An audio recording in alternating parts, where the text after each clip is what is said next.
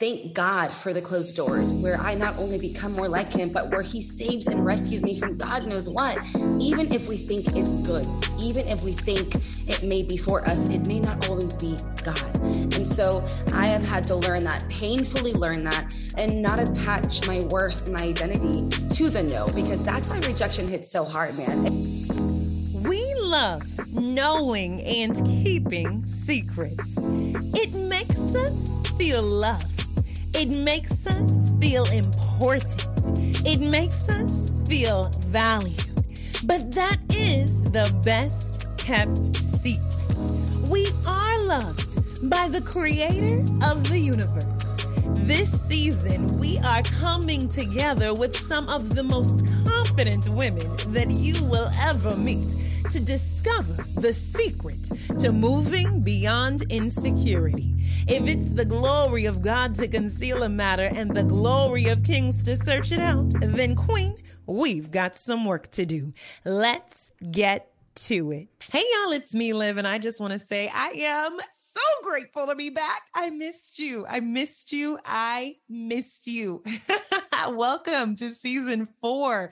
This season, we are talking all about the confidence of the Lord, and it is going to be amazing.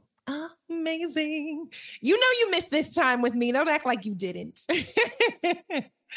Today, we are going to get into our conversation. But before we do, I do want to invite those of you who may be new here or may have a little bit of extra time on your hands right now to head over to Apple Podcasts or Audible to leave a rating and a review.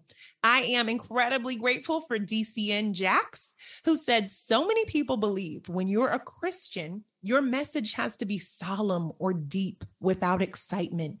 But this is a message that is entertaining and filled with life, easy to listen to on a walk, drive, or just relaxing.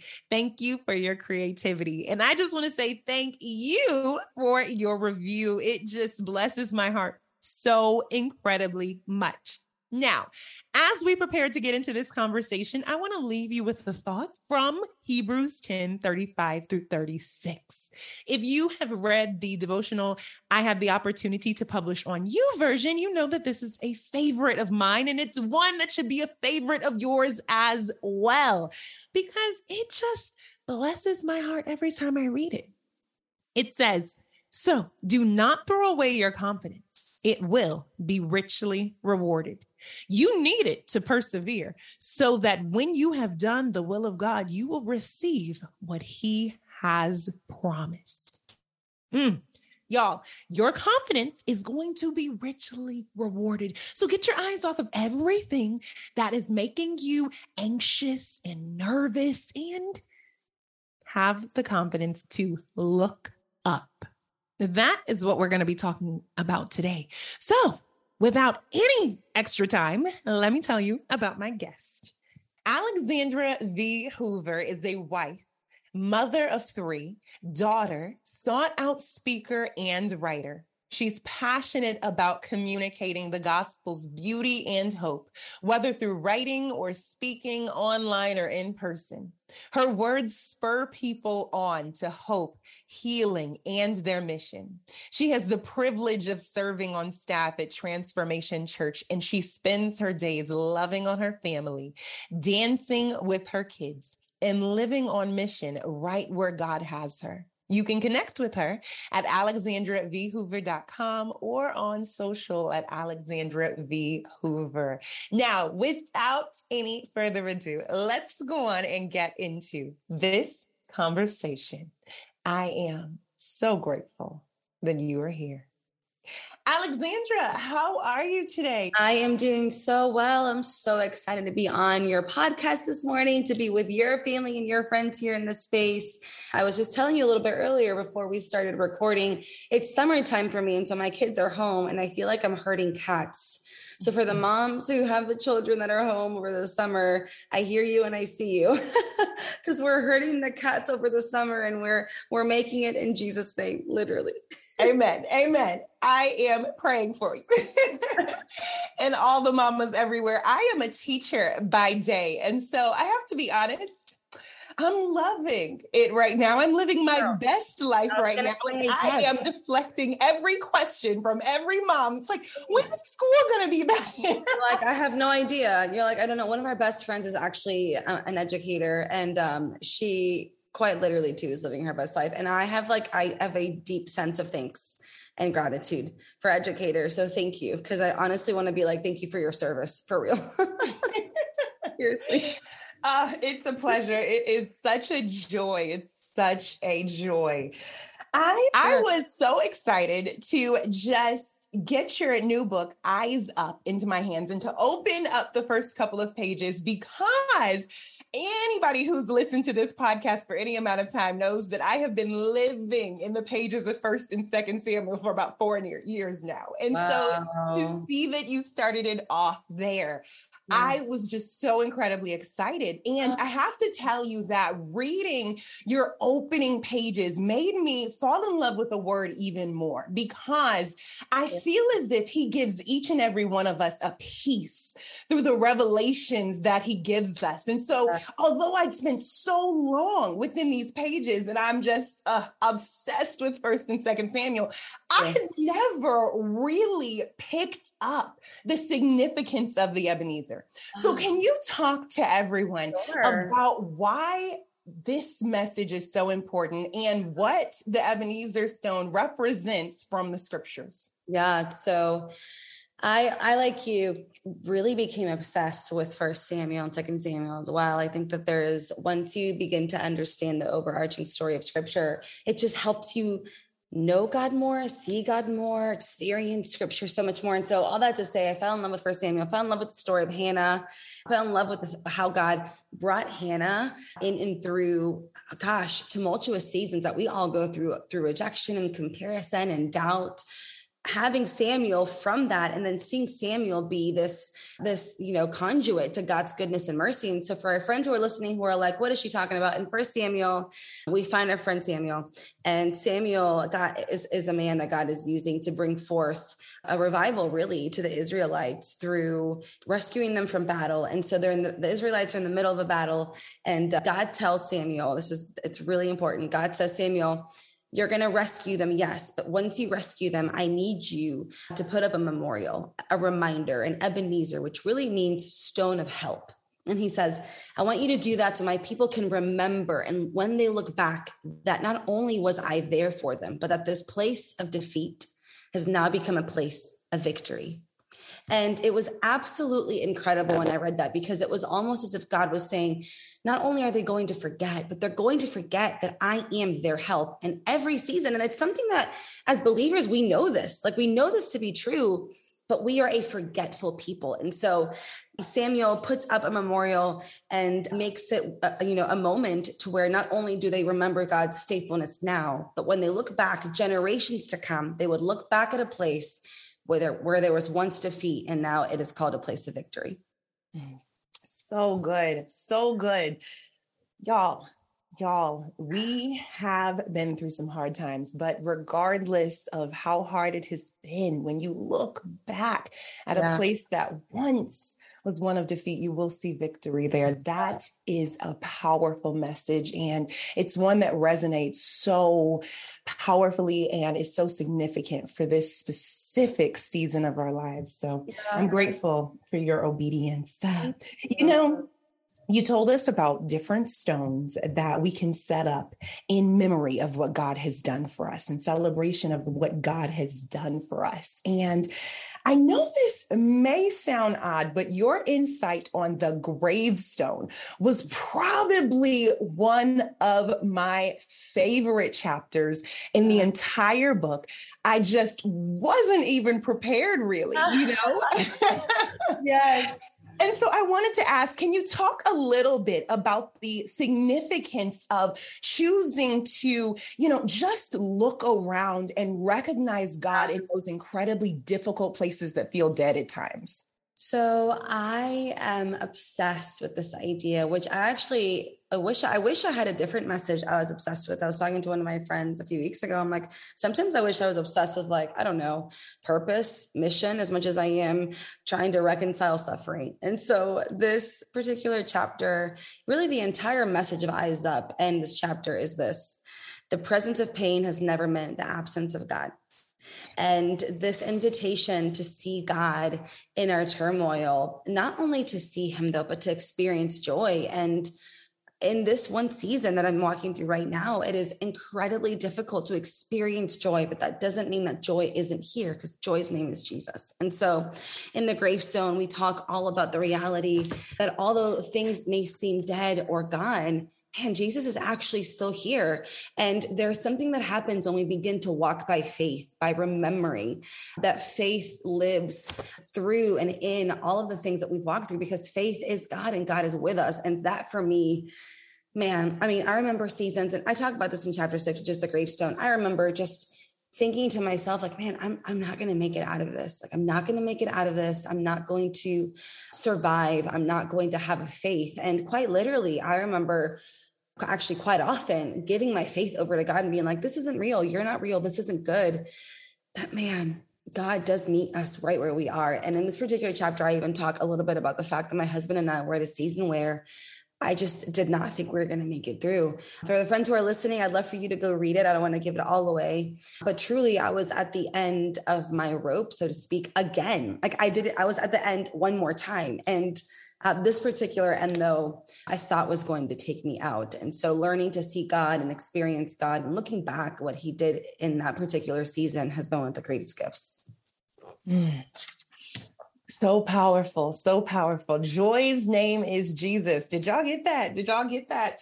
You wrote, but a crisis of faith does not mean a faith forever lost. That really, really, really stuck out to me. I am, walking through a weird season myself, but I have to share with you that this was so powerful because I'm actually grieving what feels as if a loss of faith in a friend's life. And so this just really, really blessed my life because it just reminded me to hold on for them and just, continue. Yes.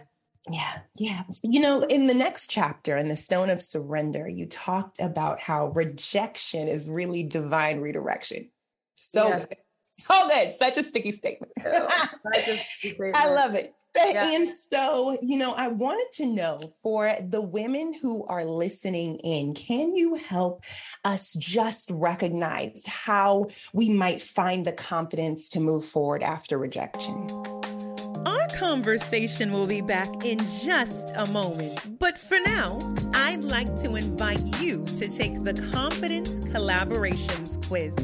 The first step to walking freely in your calling and engaging in collaboration is to understand how your confidence connects to it. I want to know, are you the queen, the creative, or the conqueror? You can find all the details to this free 2-minute quiz at liveduly.com/quiz. Now, let's get back into our conversation. Girl, rejection has been one of my life themes. I will probably at some point write a book completely just on rejection, but for now it's just a chapter. And this particular chapter was one of the most difficult to write because it hit home again so deeply. Here's the thing. I think that rejection is not really the issue that we're dealing with. The issue that we're really dealing with here is a sense of self-worth and an identity crisis. I mean, I've thought about this idea of rejection for a really long time and learning to see God in the midst of it. And here's why I think that rejection is not what we're fighting.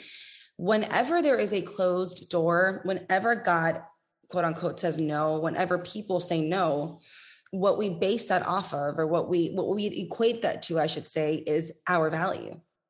And so every time I used to hear no, or it's not your time, or I felt like God maybe wasn't answering a prayer, I would say, man, well, why not? What does that say about me, my character, my identity?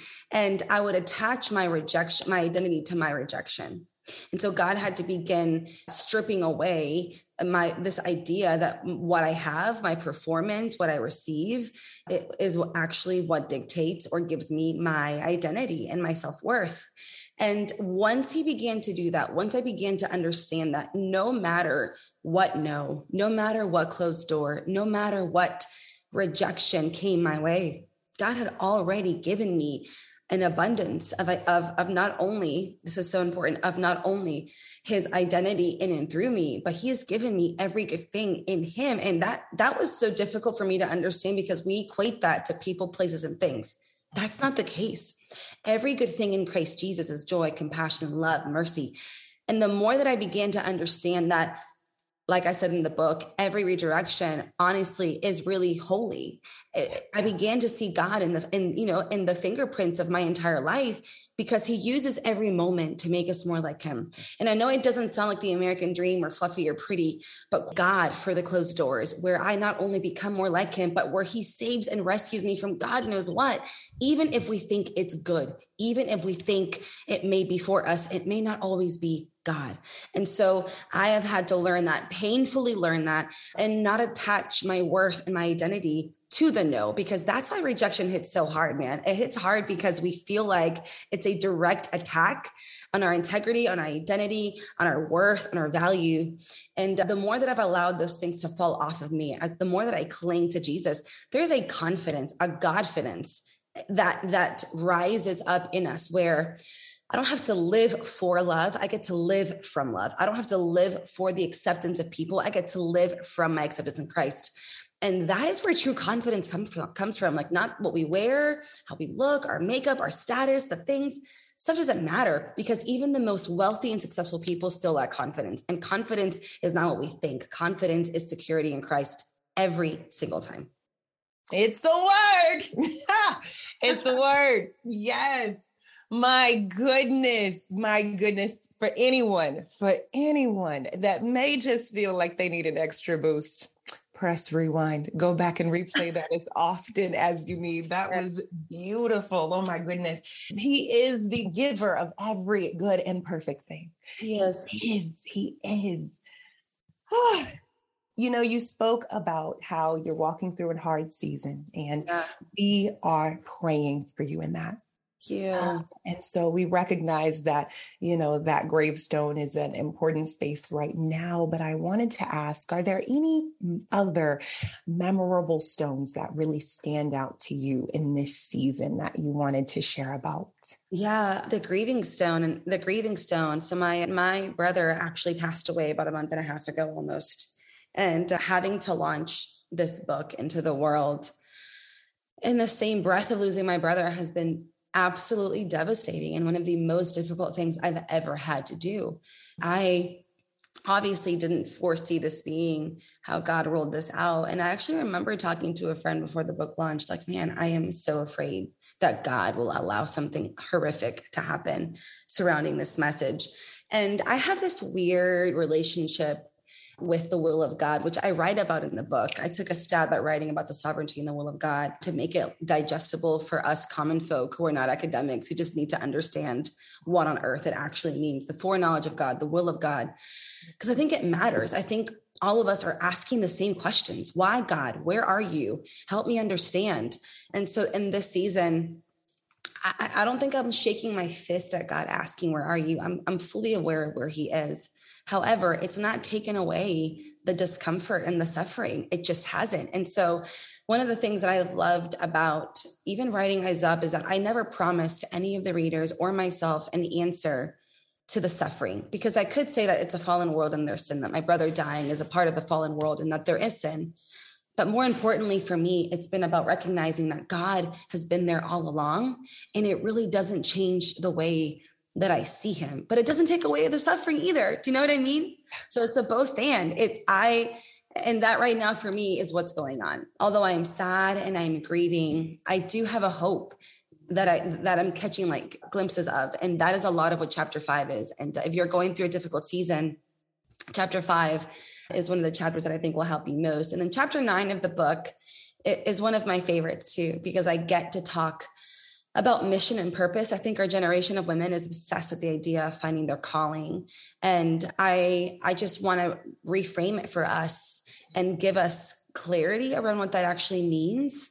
Because I think a lot of us are spending most of our days searching for something, and we really already have it. It's just, what is the assignment? And so I use language like assignment instead of calling, and reshaping what it looks like, because we all have different assignments, friend, and assignments look different. Out throughout scripture, there was one purpose, several different assignments rubbed into that. And so if you're listening today, you're lacking confidence in your assignment, in your purpose, just start with where you are. Right under your 2 feet is holy ground. Like, you have a purpose right under your feet. And that is your assignment right now, even if you don't want it. Like, that's where God needs you.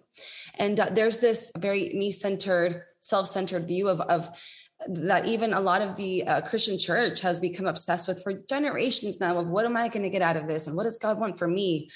And y'all, God just really wants to use us where we are, and not just use us, but he wants to transform us so we can be on mission for him. And so that, for me, I think has been 2 of the biggest staples in this season from the book Eyes Up that I just wrote. Right under your 2 feet is holy ground. Sis, right under your 2 feet is holy ground. That's right. That's powerful. I wanted to ask if I could kind of do some quick questions. We'd like to know a few secrets about you. It's the best of course. Yes. The first question is, what do you surround yourself with to remind you to slow down? Our culture just moves at breakneck pace right now. What do I surround myself to slow myself down? I feel like a lot of what I've been doing to safeguard my soul and my mind is I establish rhythms. I think for me, it's less about surrounding and more so about what rhythms have I created.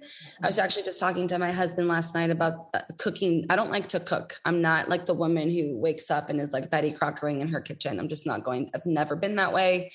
However, cooking is really a spiritual rhythm that forces me to slow down, and it does something in my home for my children. It really does. And the more that I see this happen with them, the more that I feel led to take time to just create with my hands. And so for me, it has a lot to do with my hands. What am I doing?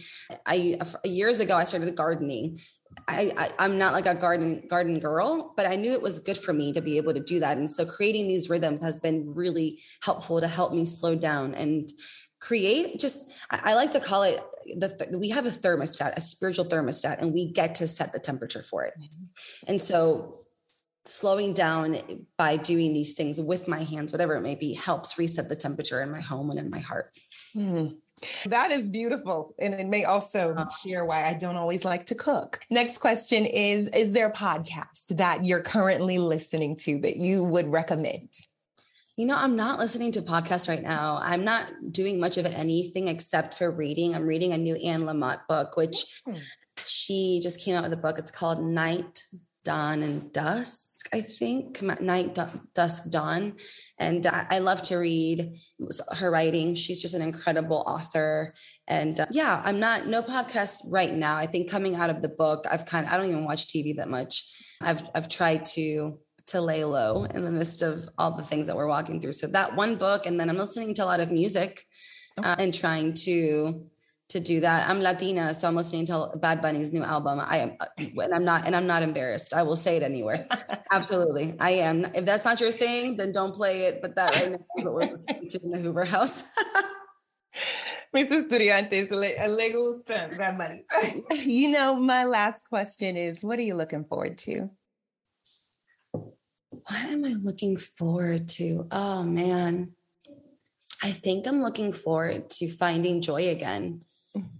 That's really it. There's not much. I'm in the middle of writing a Bible study for Lifeway, and God is almost forcing me, because I don't think if I were writing this study kind of where it's landed in my life, that I would have been, I don't want to write right now in the midst of all the grief that I'm going through.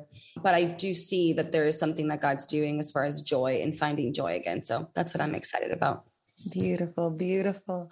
Where can everybody find your book, Eyes Up, How to Trust God by Tracing His Hand? Yeah, so you can find me on alexandravhoover.com on my website. Instagram is Alexandra V. Hoover.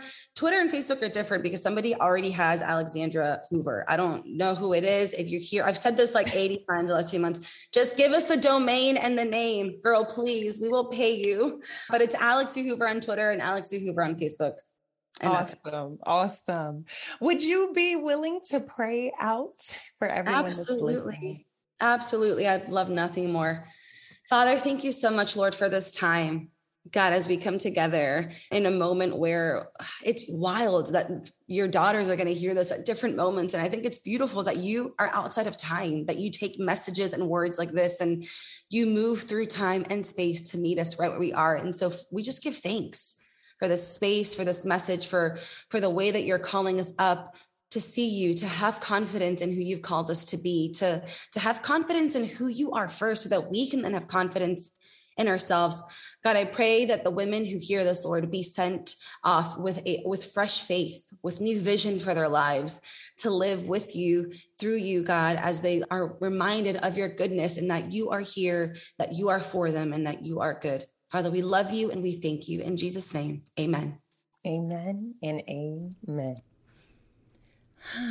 That just blessed my soul. And I pray that you can say the same after this conversation. If that's the case, would you be so kind as to head over to Apple Podcasts or Audible and leave a rating and review? It would truly support this podcast and let the guests know that you value their time. I know I do.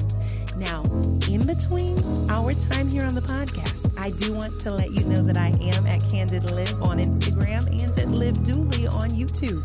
It would be an honor to do life with you. I look forward to the next time. Love you.